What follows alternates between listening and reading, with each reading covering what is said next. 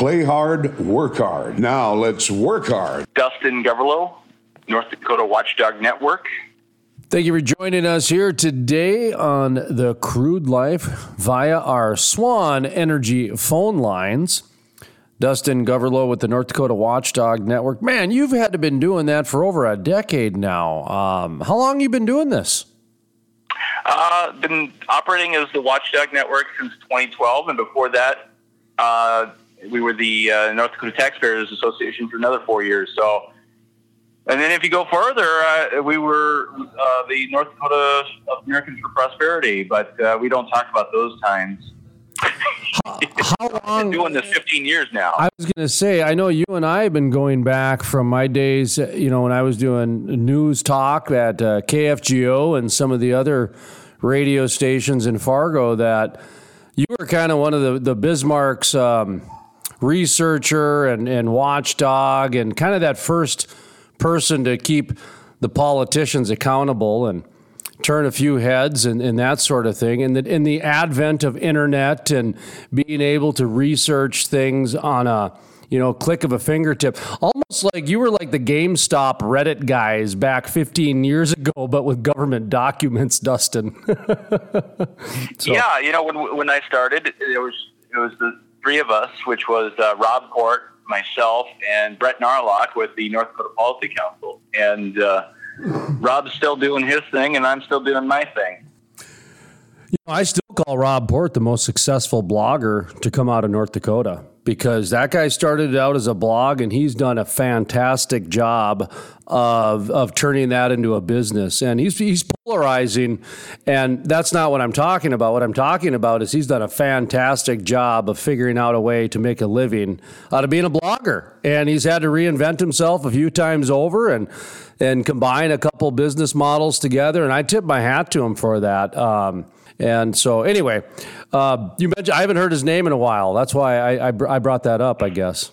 But let's... Yeah. Those of us in the political world in North Dakota, we have to be creative, because despite popular opinion, there's not all that much money in politics, at least not in the independent type of politics where you're trying to be a journalist and trying to do lobbying at the same time. And it's very difficult. It's feast or famine, baby. But we are living in a day and age now where the subscription model is becoming a little bit more accepted by the average person. For a long time, the subscription model was kind of considered Amway and Tupperware and network marketing and pyramid schemes. And now with the advent of Freshly dinners and Harry's razors and all kinds of different things, that subscription models are a little bit more palatable to the average person. So you're seeing a resurgence of, organizations like yourself. The Crude Life, we've had to reinvent ourselves 4 times in the last 10 years. And 5 years ago is when we went with the subscription model. And that's been our sweet spot. It doesn't work for everybody. I'm going toe to toe with an ad agency right now because they don't understand our new model. They're out of Chicago, and they keep trying to fit me into the old traditional media model. And I keep telling them, we don't do that anymore. And they're like, what do you mean you don't do? They can't figure that out. Like, what do you mean you don't do that? And I'm like, we just don't. We have to do things this way because we're not everything. We're very specific now with what we do. And one of the things that we do is we bring in experts. We bring in people that are consistently in the news. We bring in people that generate and create news based on what they research and who they interview and how they package their news. And well, lo and behold, I got a press release from the North Dakota Watchdog Network, and it was about coal. And I went, oh my goodness, I haven't seen a coal news brief come out of the North Dakota Watchdog Network ever. But there has been a lot of coal news in North Dakota over the past 6 months. I saw that even Petroleum Council was lobbying for coal in Associated Press article over the summer. I haven't heard much from from anybody outside of, coal in the state of North Dakota. So I thought we'd bring you on to talk a little bit about that. Obviously, a lot of the oil and gas talk is related to federal leasing. And tomorrow on our program, we have U.S. Senator Kevin Cramer. So we're going to talk about some of the executive orders and et cetera. But with Dustin today, we want to talk a little bit about coal. And I love the headline, man. I don't even know if you're for it or against it, or if you're being snarky or trying to stir the pot or what. But it was like, the North Dakota legislators are not going to allow coal to fail. Legislators are going all in on coal. So talk to me a little bit about what you're looking at, what your idea is, and how you came up with the coal idea. Well, this has been something that I've been keeping an eye on, and in the last year, I've been learning a little bit about the energy industry. Not as much as you know, of course, but I have not stuck my nose into energy in the past, other than in 2010, 2011, I was involved in fighting against the cap and trade bill at the federal level. And so this session, I noticed just an absolute flood of bills related to coal. We'd been hearing that there was going to be bailout bills and subsidy bills, and we didn't see much early on, but then all of a sudden, a couple weeks into the session, half the bills that were popping up were related to coal and energy, and so I've testified on a couple of them, testifying on another one tomorrow, and overall, there's this critical mass of Republican legislators who believe that the state of North Dakota has to save coal. Now, whether you believe that's a good thing or a bad thing, it's Republicans doing it. It's Republicans proposing millions upon millions of dollars to do it, and proposing new taxes to do it. And, it's an interesting dynamic because you said that you didn't know where my title was coming from. Well, I'm taking this from the strictly traditional conservative free market position of, if we've got an industry here, we've got to look at how we can get the state and government out of the way. But, the state should not be in the business of propping up any one industry. I don't believe that the state should prop up wind, solar, anything. I think, in an ideal world, it would all live or die on its own merits. And in all likelihood, if the playing field was level and all of those subsidies for green energy were gone, the market would migrate that direction. It would just be slower and it would be more sustainable. So I'm looking at this as, okay, if this industry is really on its last legs, like some people think, and I'm speaking of coal, that we're looking at a 10 to 20 year window where it's pretty much going to be gone as far as North Dakota's ability to viably produce it, and not really at a production level. It'll always be producible. The problem is the market and the fact that Minnesota and these other states that are left-leaning have created, basically they've built walls to stop any energy that is based in carbon and based in fossil fuels. And so if we've got an energy economy that's based on exporting those types of energy products, we've got a problem. And that's what the legislature is looking at now. And they're looking at doing it in a few different ways, and we can certainly go bill by bill if you'd like. I wanted to ask you about something in the Bismarck Tribune, okay? Yeah. And it has to do with, I had to look at it twice because I'm not sure I fully understand this. So, according to the Bismarck Tribune, all right, the bill before, now I don't know what bill this is. It's, hang on here, let me look at the story real quick. I think you're talking about 1458. HB 1458. Okay, HB 1458, House Bill 1458, for those of you out there that do not know what HB means, because I did not at first. It took me a little while to know what it meant. All right. So North Dakota lawmakers would levy a tax on wind farms that would equal half the production tax credit. This tax would apply only to wind farms that begin operating in 2021 or future years. The state tax officials estimate the measure would generate $5 million per year in tax revenue from the new wind farm. What is going on with that? I guess I don't understand that if it has to do with coal. Like, are they anyway? What's that all about? That tax on wind farms? Well, what they're trying to do is they're trying to steal the federal subsidy that wind energy gets from the federal government via tax credit. That's what I thought. Take half of it and then dump that half into subsidizing coal instead. And so this is the state of North Dakota indirectly trying to tax the federal government.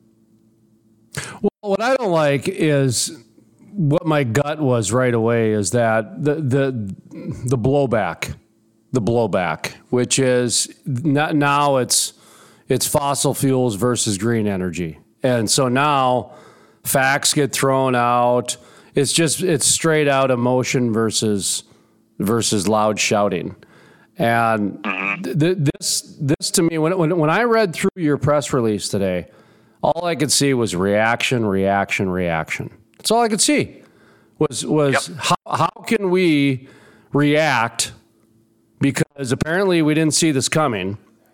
How can we react and do it in a way with a big middle finger? That's what I read in a lot of these. So, go through a few of these bills. If you want to go through all of them, go through all of them. But definitely highlight a few so people can get an idea of what's happening here with the energy sector in North Dakota. Yeah, and hopefully you can get somebody else who is a more of an industry expert on this. It's my understanding that a lot of this goes back to something called power purchase agreements, where the federal government guarantees to every utility that they will buy a certain level and certain amount of energy based on production capacity, and that is kind of a baseline support structure, sort of like with egg commodity prices, where the federal government will buy the crop if nobody else will. Yeah, there's a certain safety net. Yeah, there's a certain safety net that's going to ensure that at least you'll have a heartbeat, because you need to have a heartbeat so the community has a heartbeat. It's like the same reason that, in order to have a power company, you got to ensure that even in a blackout, you can go out and get generators, or you can go out and get power to people, and otherwise they're not going to give you a monopoly. You have to. So anyway, yeah, it's a core. Yeah, I get it. Yep. Okay, go ahead. Sorry. Yeah, so it's my understanding that a lot of these power purchase agreements are expiring, and the federal government is not going to renew them if they are fossil fuel based. And so that is a big problem here. And that's kind of the hole that the state of North Dakota is trying to fill. Hang on here. Either directly or indirectly. Repeat that. That right there is the whole story. What you just said right there is the headline for the story of this interview. So what was that federal expiration? That the federal power purchase agreements are set to expire in the next few years, 2 to 5 years roughly, and that is going to create a black hole for coal-based power. And the state of North Dakota is looking at how can it fill that hole so that these power plants are still viable if that baseline support level that has been there from the federal government all along. I mean, it has been subsidized, but it's been subsidized in the manner of buying power at the bottom end. And so we've got legislators that are worried that this is going to collapse, not the North Dakota economy, but the economy of at least certain sections of North Dakota. I mean, I grew up in Mercer County in Zap, so this would affect my home area more than anybody, and more than anything in the state. And so you've got at the legislature now, the first bill, which was heard a few weeks ago, is House Bill 1452, and that is called a Clean Sustainable Energy Authority. They want to create a new agency. They want to give it $25 million.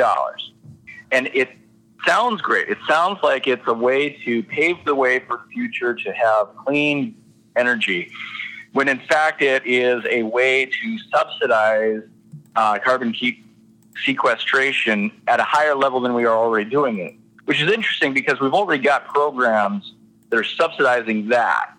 So it's like, if we've already got it and we think it works, why do we need a new agency? Why not just dump more money into it there? But that's what they want to do. They want to create a new agency. They want to redefine what clean and green is for North Dakota's purposes, in the hopes that other states and other power markets that buy our electricity will be willing to take it if it is a little bit cleaner than just regular old coal. I personally think that that's, wishful thinking, because Minnesota and California and whoever we sell our energy to, they're not worried about whether it's clean coal. They're worried about whether the word coal is there at all. And so unless we can tell them, well, we converted it over to natural gas first and then we used it to fire a power plant, they're not going to want to deal with it. And so this bill is kind of a smokescreen. It's a masquerading as a clean energy bill, but it's really just another support structure subsidy system. So really, though, at the end of the day, it's an attempt to try to subsidize coal so that they don't shut down. Right. Would you say that's at least their intention? Yes. Yeah, that is the intention. Whether it is a viable approach to doing that, I think is up for debate. And it's an extremely narrow-minded bill. There's no question about it. It's extremely narrow. But whether it's right or wrong is up to each person, because when your state relies on 70% of coal to power it, you have to start going beyond creative. So I'm not going to fault a lot of the legislators for doing what they got to do on this thing, because their backs are against the wall on this coal thing. Science doesn't matter. You hit the nail on the head. The minute the word coal is introduced, people turn off right then and there. I mean, when you said that, I started thinking, they got to pass a law to change the word coal. Just call it like fuzzy puppies or something like that. No, never mind. You can't get energy from fuzzy puppies. That's even worse. We got to come up with something else. Energy nuggets. Well, Sterling, our morning show partner, we do a morning show here now called Play Hard, Work Hard. The first half hour is Play Hard and kind of our morning prep meeting, just have some fun, that sort of thing. The second hour, which you're on right now, is the Play Hard. We, a little more serious talk. I'm sorry, Work Hard. We actually have serious talk. Conversations that are not easy to have, kind of some real leadership talk. And anyway, it got me thinking of that a little bit, that the Play Hard portion, you might enjoy that a little bit more. But anyway, so I will definitely have to tune in to that version. Well, Sterling calls fracking freedom juicing, because we've said that the word frack is a terrible word. And it's not me, actually, who said that originally. I went to a conference out in Jackson Hole, Wyoming, back in 2014, where they had Federal Reserve people there and a lot of CEOs. I mean, this was like a rare albino elk sighting of a high level of people, right? And the keynote speaker, the first thing he said was, we could have gave Madison Avenue $1 billion to come up with the worst word ever for our industry, and we did it to ourselves for free. And, the thing about that word is it's a very accurate word. It's a very scientific, very technical word. But when you translate that into modern society, you fracture a dam, you fracture a relationship, you fracture your bone. We've been conditioned our whole life to just that word. It doesn't really have a lot of positive connotation around it. So just that right there, you're kind of back against the wall. It's got a very, pro wrestling, man, the frack attack, that'd be cool. We name our dog Frackleberry Hound, our mascot. It's the only time I've seen people smile with the word. So Sterling, he calls fracking freedom juicing. So we're starting to call it that. Anyway, so I just thought you might get a kick out of that. We might need to change the word coal to something else then if that's what it takes in order to buy these guys 10 years of a job or something like that. Because at the end of the day, Dustin, my big problem is that fossil fuels, 95% of our life relies on it. And you and I are around the same age. We're in our mid-40s. At least I am. And just to go from 90% society reliance down to 70% would be a 20% reduction. I think that's really aggressive, just even over 20, 30 years. I think that's really hard to do when you start thinking of, just seafood. Just seafood. I'm not even talking about transporting it to, Bismarck, North Dakota, where you are. I'm talking about the boats that go out and catch it. Just that. Mm-hmm. We're talking about aspirin. We're talking about all these Tesla cars that, everybody idol worships Elon Musk, but the rubbers and the tires are made out of that, and the batteries are powered by natural gas. I mean, so much of that car is petroleum products. It's ridiculous. I actually think the idol worship on Elon Musk is so big right now. He could say tomorrow he's starting an oil company, and the environmentalists would applaud him. Oh, somebody finally understands oil. Oh, my goodness, let's give it to him. I think that, we're in a day and age where that just seems to be the lead. Anyway, I'm sorry, I got on my soapbox. You do that to me. You get me on soapboxes with these bills. But yeah, and I think that your message is that it's all about marketing. It's all about marketing, just like it's an episode of Mad Men. Or Elizabeth Warren. I mean, she hasn't been Elizabeth Warren for 30 years. That was 4 marriage ago. So her name is Elizabeth Warren Man Herring or something like that. So anyways, let's talk a little bit about these other bills then. What are some of the other bills that people in energy need to pay attention to, either from, like, oh, I don't like the way that one's positioned, to, oh, okay, there's some money coming in? Yeah. So House Bill 1412 was heard today, in fact, and you got a 13-0 due pass with almost no discussion. And that is a bill that would reduce the state tax on coal power generation and conversion by 60% for the next 5 years. It's roughly a $35 million per biennium industry-specific tax reduction. And, in the past, again, it comes down to philosophical basis. In the past, Republicans have been apprehensive about targeted tax cuts. They like across-the-board tax cuts that benefit all residents and all businesses. Here we've got a situation where that's kind of being pushed aside. So the issue is whether it's good tax policy or not.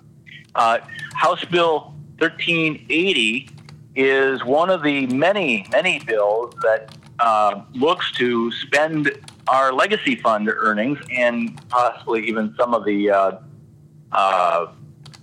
principal by creating a new economic diversification fund.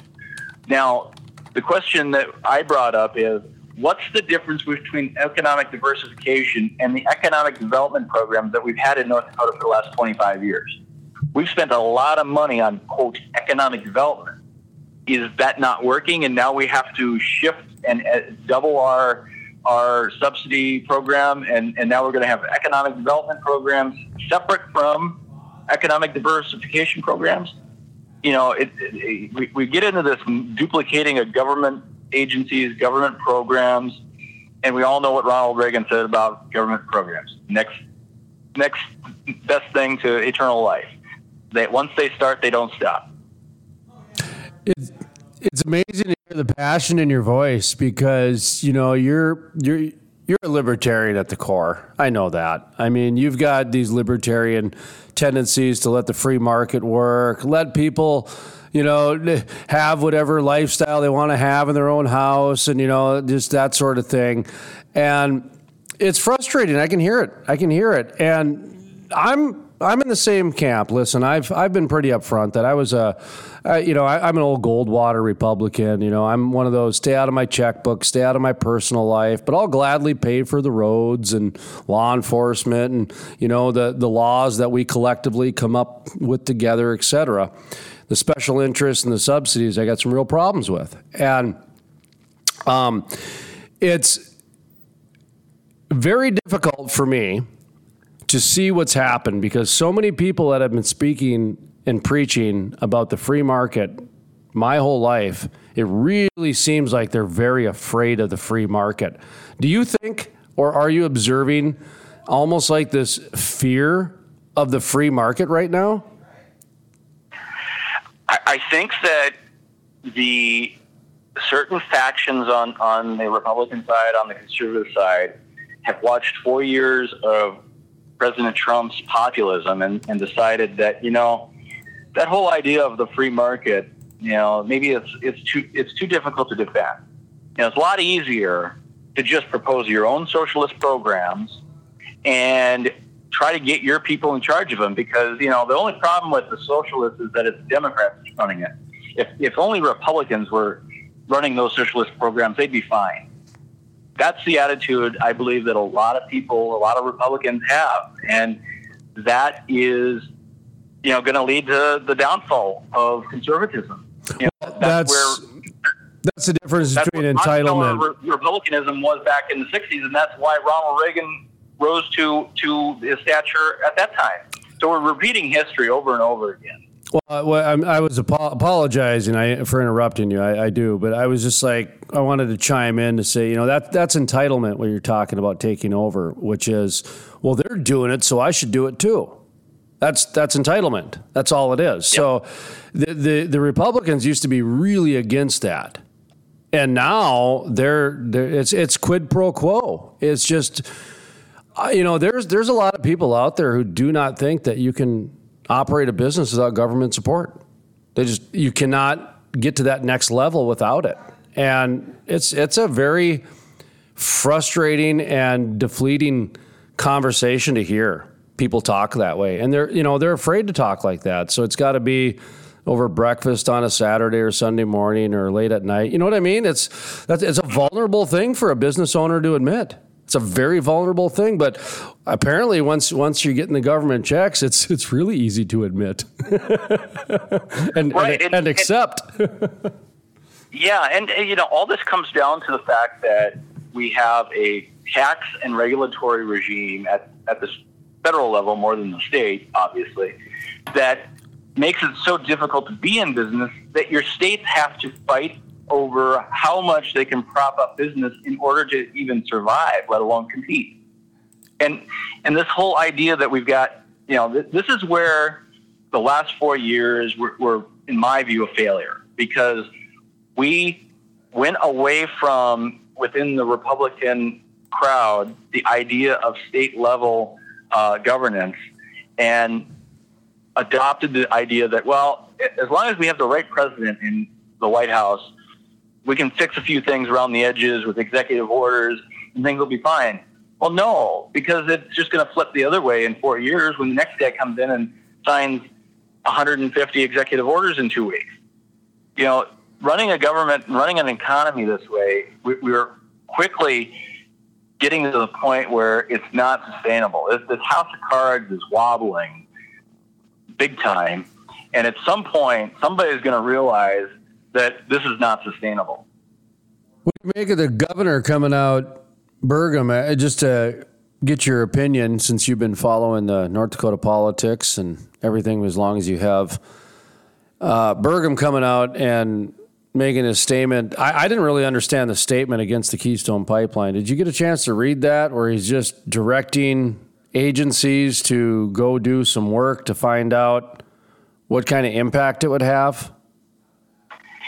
Yeah. Burgum's orders are for agencies to evaluate what the Biden executive orders will mean for North Dakota, which is a normal thing. There's nothing that extraordinary about it. It then becomes an issue. Okay, what are you going to do about it? You've got Democrat House and Senate and a state that is now sending all Republicans to D.C. there's no influence there anymore. So I mean, it's kind of an argument that you should always have one in both sides. You never put all your eggs in one basket, right? You should always have somebody who's got some influence. And because now North Dakota is going to get pinched. And it may be for 4 years, and maybe Republicans will find somebody who can rise up again. But this back and forth ping pong game that this country has been playing with the economy since the first days of the Obama administration have absolutely created a situation where there's no sustained policy, there's no predictability in policy or tax code or any of these things. And so why would anybody put money into any industry unless it was backed up by government money? Well, that's where we're heading, where very little business activity, and never mind COVID and government shutting down business for 6 months and then spending trillions of dollars to prop them up because the government broke it. People ask me, well, why aren't you out against the COVID money? The government broke it. The government owes those people the ability to make it till the point that the economy is open again. Because if the government's the one making the decision, it's not the business that's screwing up. I'm all in favor of letting screwed up businesses wither and die. But when it wasn't the business that made the mistake, then that is the role for government. And that's why we should not spend all this money on corporate welfare in good times. Keep the corporate welfare for the bad times when you need it. I just cannot believe the way the government's taken over the market. I've never seen anything like it in my lifetime, to where they're not only doing executive orders to shut down an industry, but they're publicly shaming it too. They're state sponsoring the shaming that goes into the industry. And I mean, to the tune to where they're telling people to quit and go build solar panels. I mean, they're actually saying that publicly to oil and gas workers.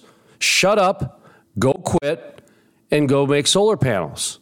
I mean, have you ever heard of such a thing coming from the President of the United States? I mean, that's how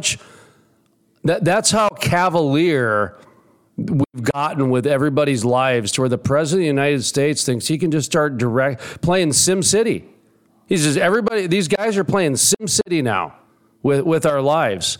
And it's absolutely remarkable, because they think, you know what, if one of those little pop-up things happens, we'll just move the percentage up here, and then that'll take care of that. And next thing you know, that'll all be taken care of. I've never seen anything so cavalier with other people's lives before. And to know that this is the way the future is going, I mean, there are conversations that are being had that I've never heard before from people that I've never heard. And they are confused. They're angry. They're trying to figure out where some of their next checks are going, if they even want to stay in the same industry. I mean, Dustin, things are changing right now, right before our eyes. And the conversation that I had today was fantastic with a guy, business owner, right? And he's in the solar business. He's in the solar industry. And he was sticking up for oil and gas. He goes, I've never seen such a push in my life. He goes, we've been getting subsidies for 30 years, but now, he goes, now we got momentum. Now we got momentum. And we started talking about the difference of what's happened with momentum. Okay, so if you're in North Dakota and you're in Club ND, well, you're getting money and momentum. And if you don't get the money and momentum, well, you got to figure out how to adjust. You got to figure out how to adjust.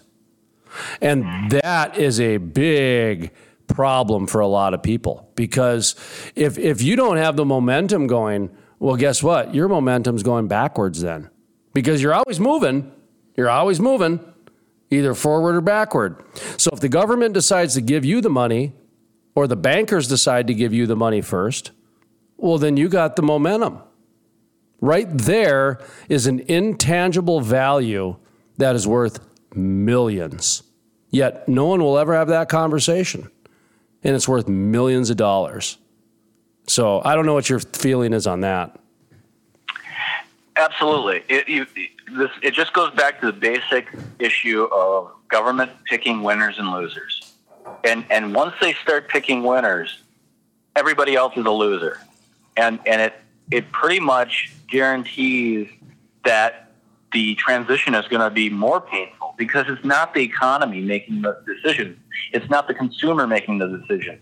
It's the government dictating through central planning, because they're so much smarter than everybody else, that this industry should survive and thrive. This one, we're going to tax it into the ground and, deal with the unemployment problem when it happens.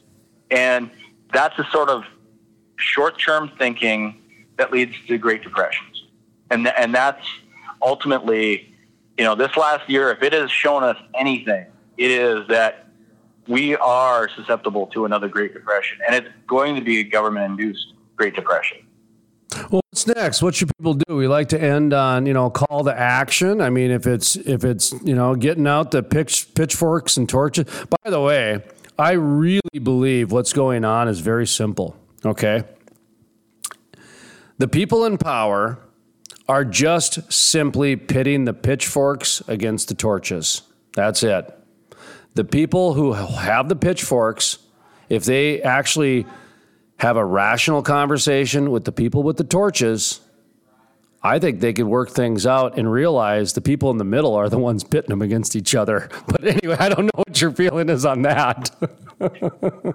I think that's accurate. I mean, governments and factions have always tried to pit groups of people against each other, making them think that the other one is the enemy, when in fact the enemy is the person trying to control everything.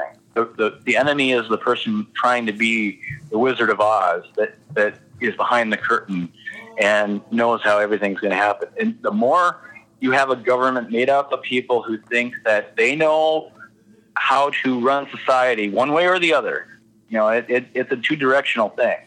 The more chance for chaos and catastrophe you have.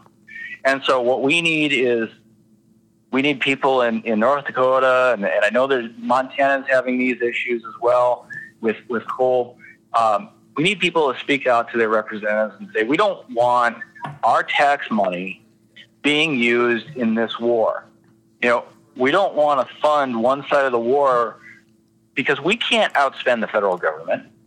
Why would we even try?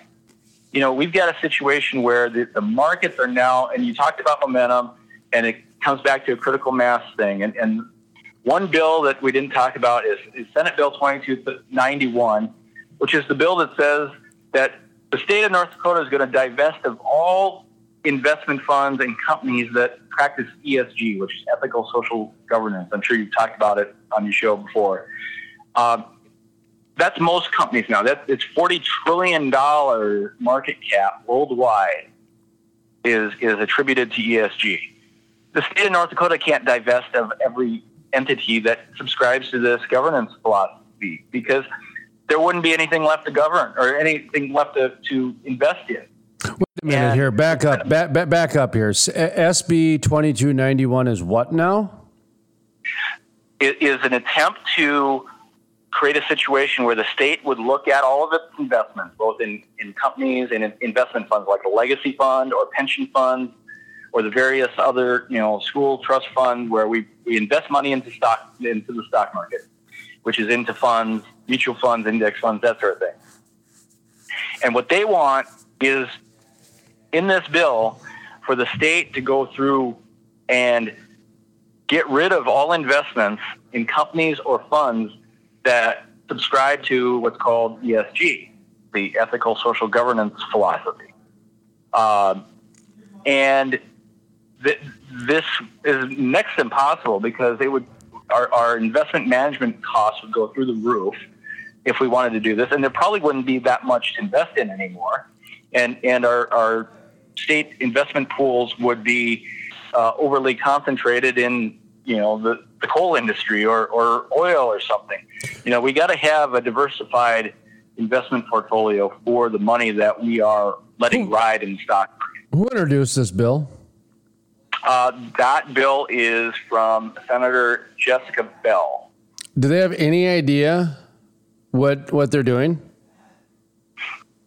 I don't think so. No, and no. The only reason I ask is ESG. Okay, ESG. By the way, it's environmental social governance, as is the actual term. And Meridian Energy Group, which is building the refinery out in the Bakken in Belfield, North Dakota, has just gone through 3 years of court cases based on ESG philosophies to where they had to get certified. Okay, so if I'm hearing you right, that North Dakota is trying to divest themselves, pull away from any sort of investment funds that would have an ESG investment philosophy. Well, Meridian Energy Group does. Energy Transfer does. Energy Transfer has a 90-page ESG report to their shareholders. So is that what they're talking about? That's exactly what they're talking about. I don't think they realize that ESG is more than just solar companies. Well, no, they don't. That's what I'm saying. What this smacks of is FU legislation. This is a reaction, is all it is. It's a reaction. It's like, oh, well, you built a bridge. Well, we can build a bigger one than you. That's what this is.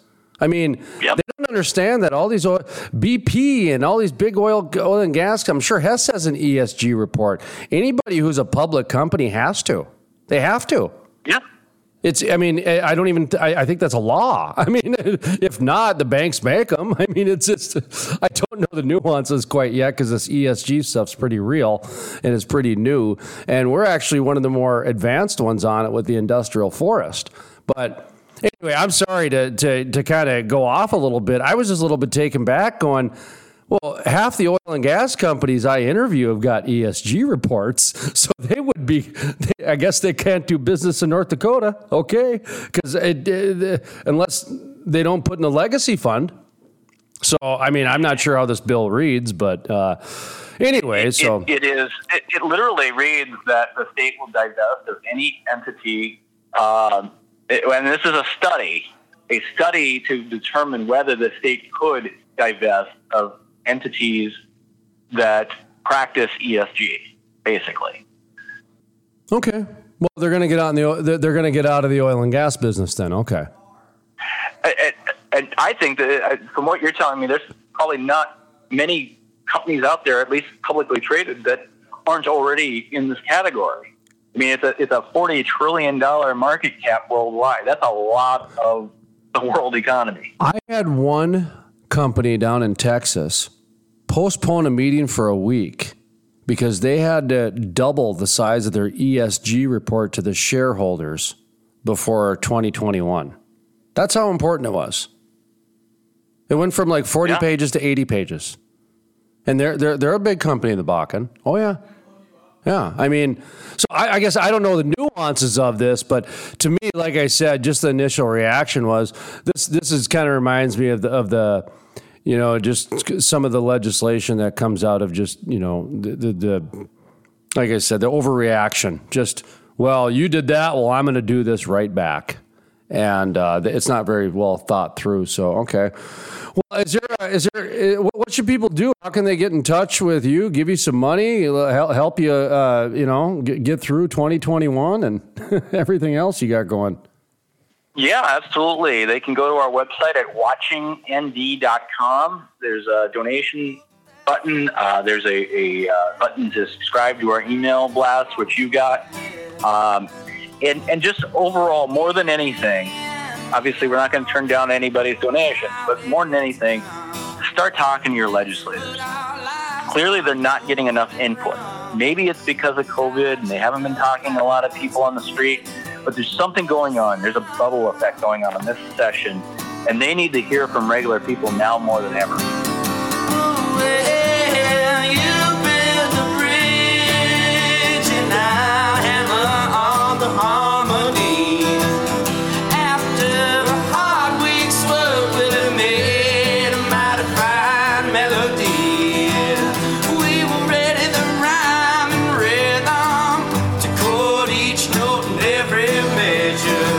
Together we will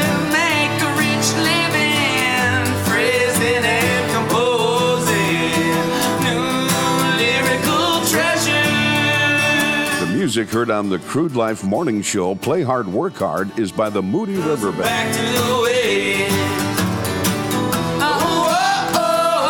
Back to the ways. Back to the way.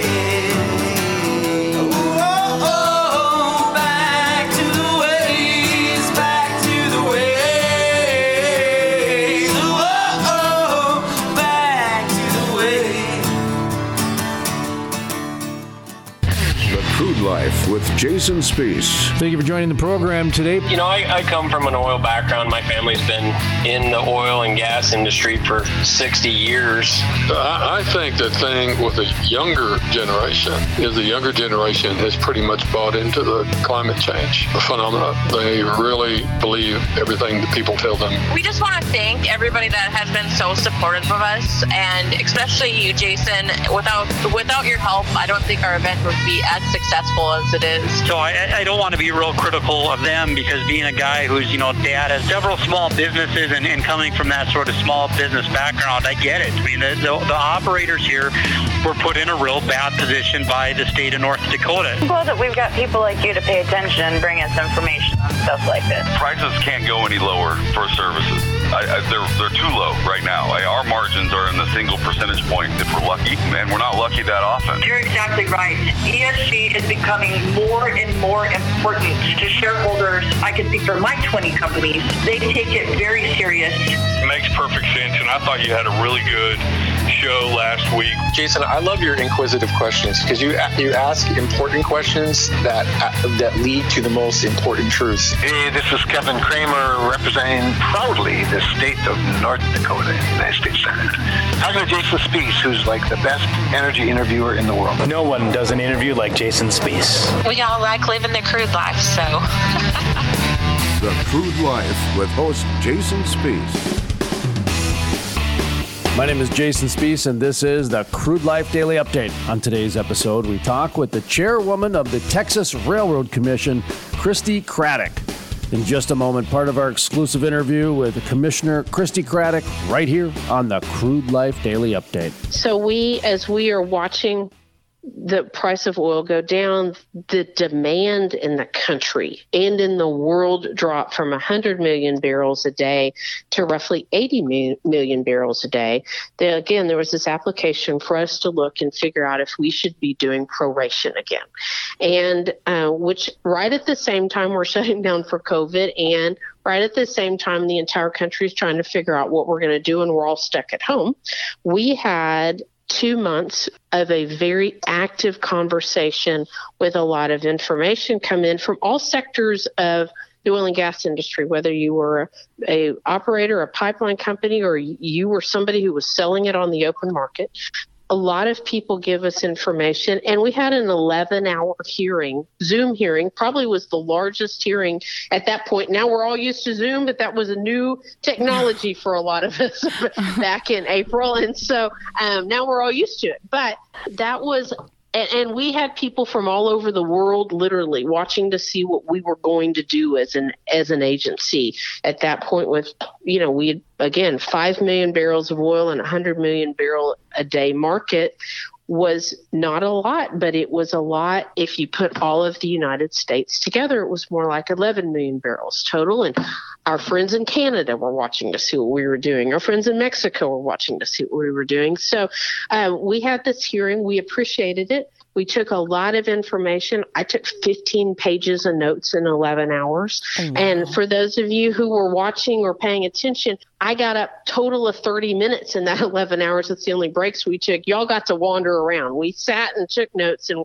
we're serious about it because it was a serious conversation. And it wasn't just big guys against small. It was a very split conversation of people that I would not have thought were on one side or the other. And we appreciated the data. And about within 2 weeks after we had the conversation, the price of oil went to a negative 37. And so within a week, actually. And so at that point, I think there was a recognition that this, which had never happened, obviously, before in a lifetime, and I'd like to see it never happen again, by the way. But I think at that point there was recognition from this agency that the free market really was going to work. And so we chose not to do proration from this agency. And I think had we, that other states would have followed suit.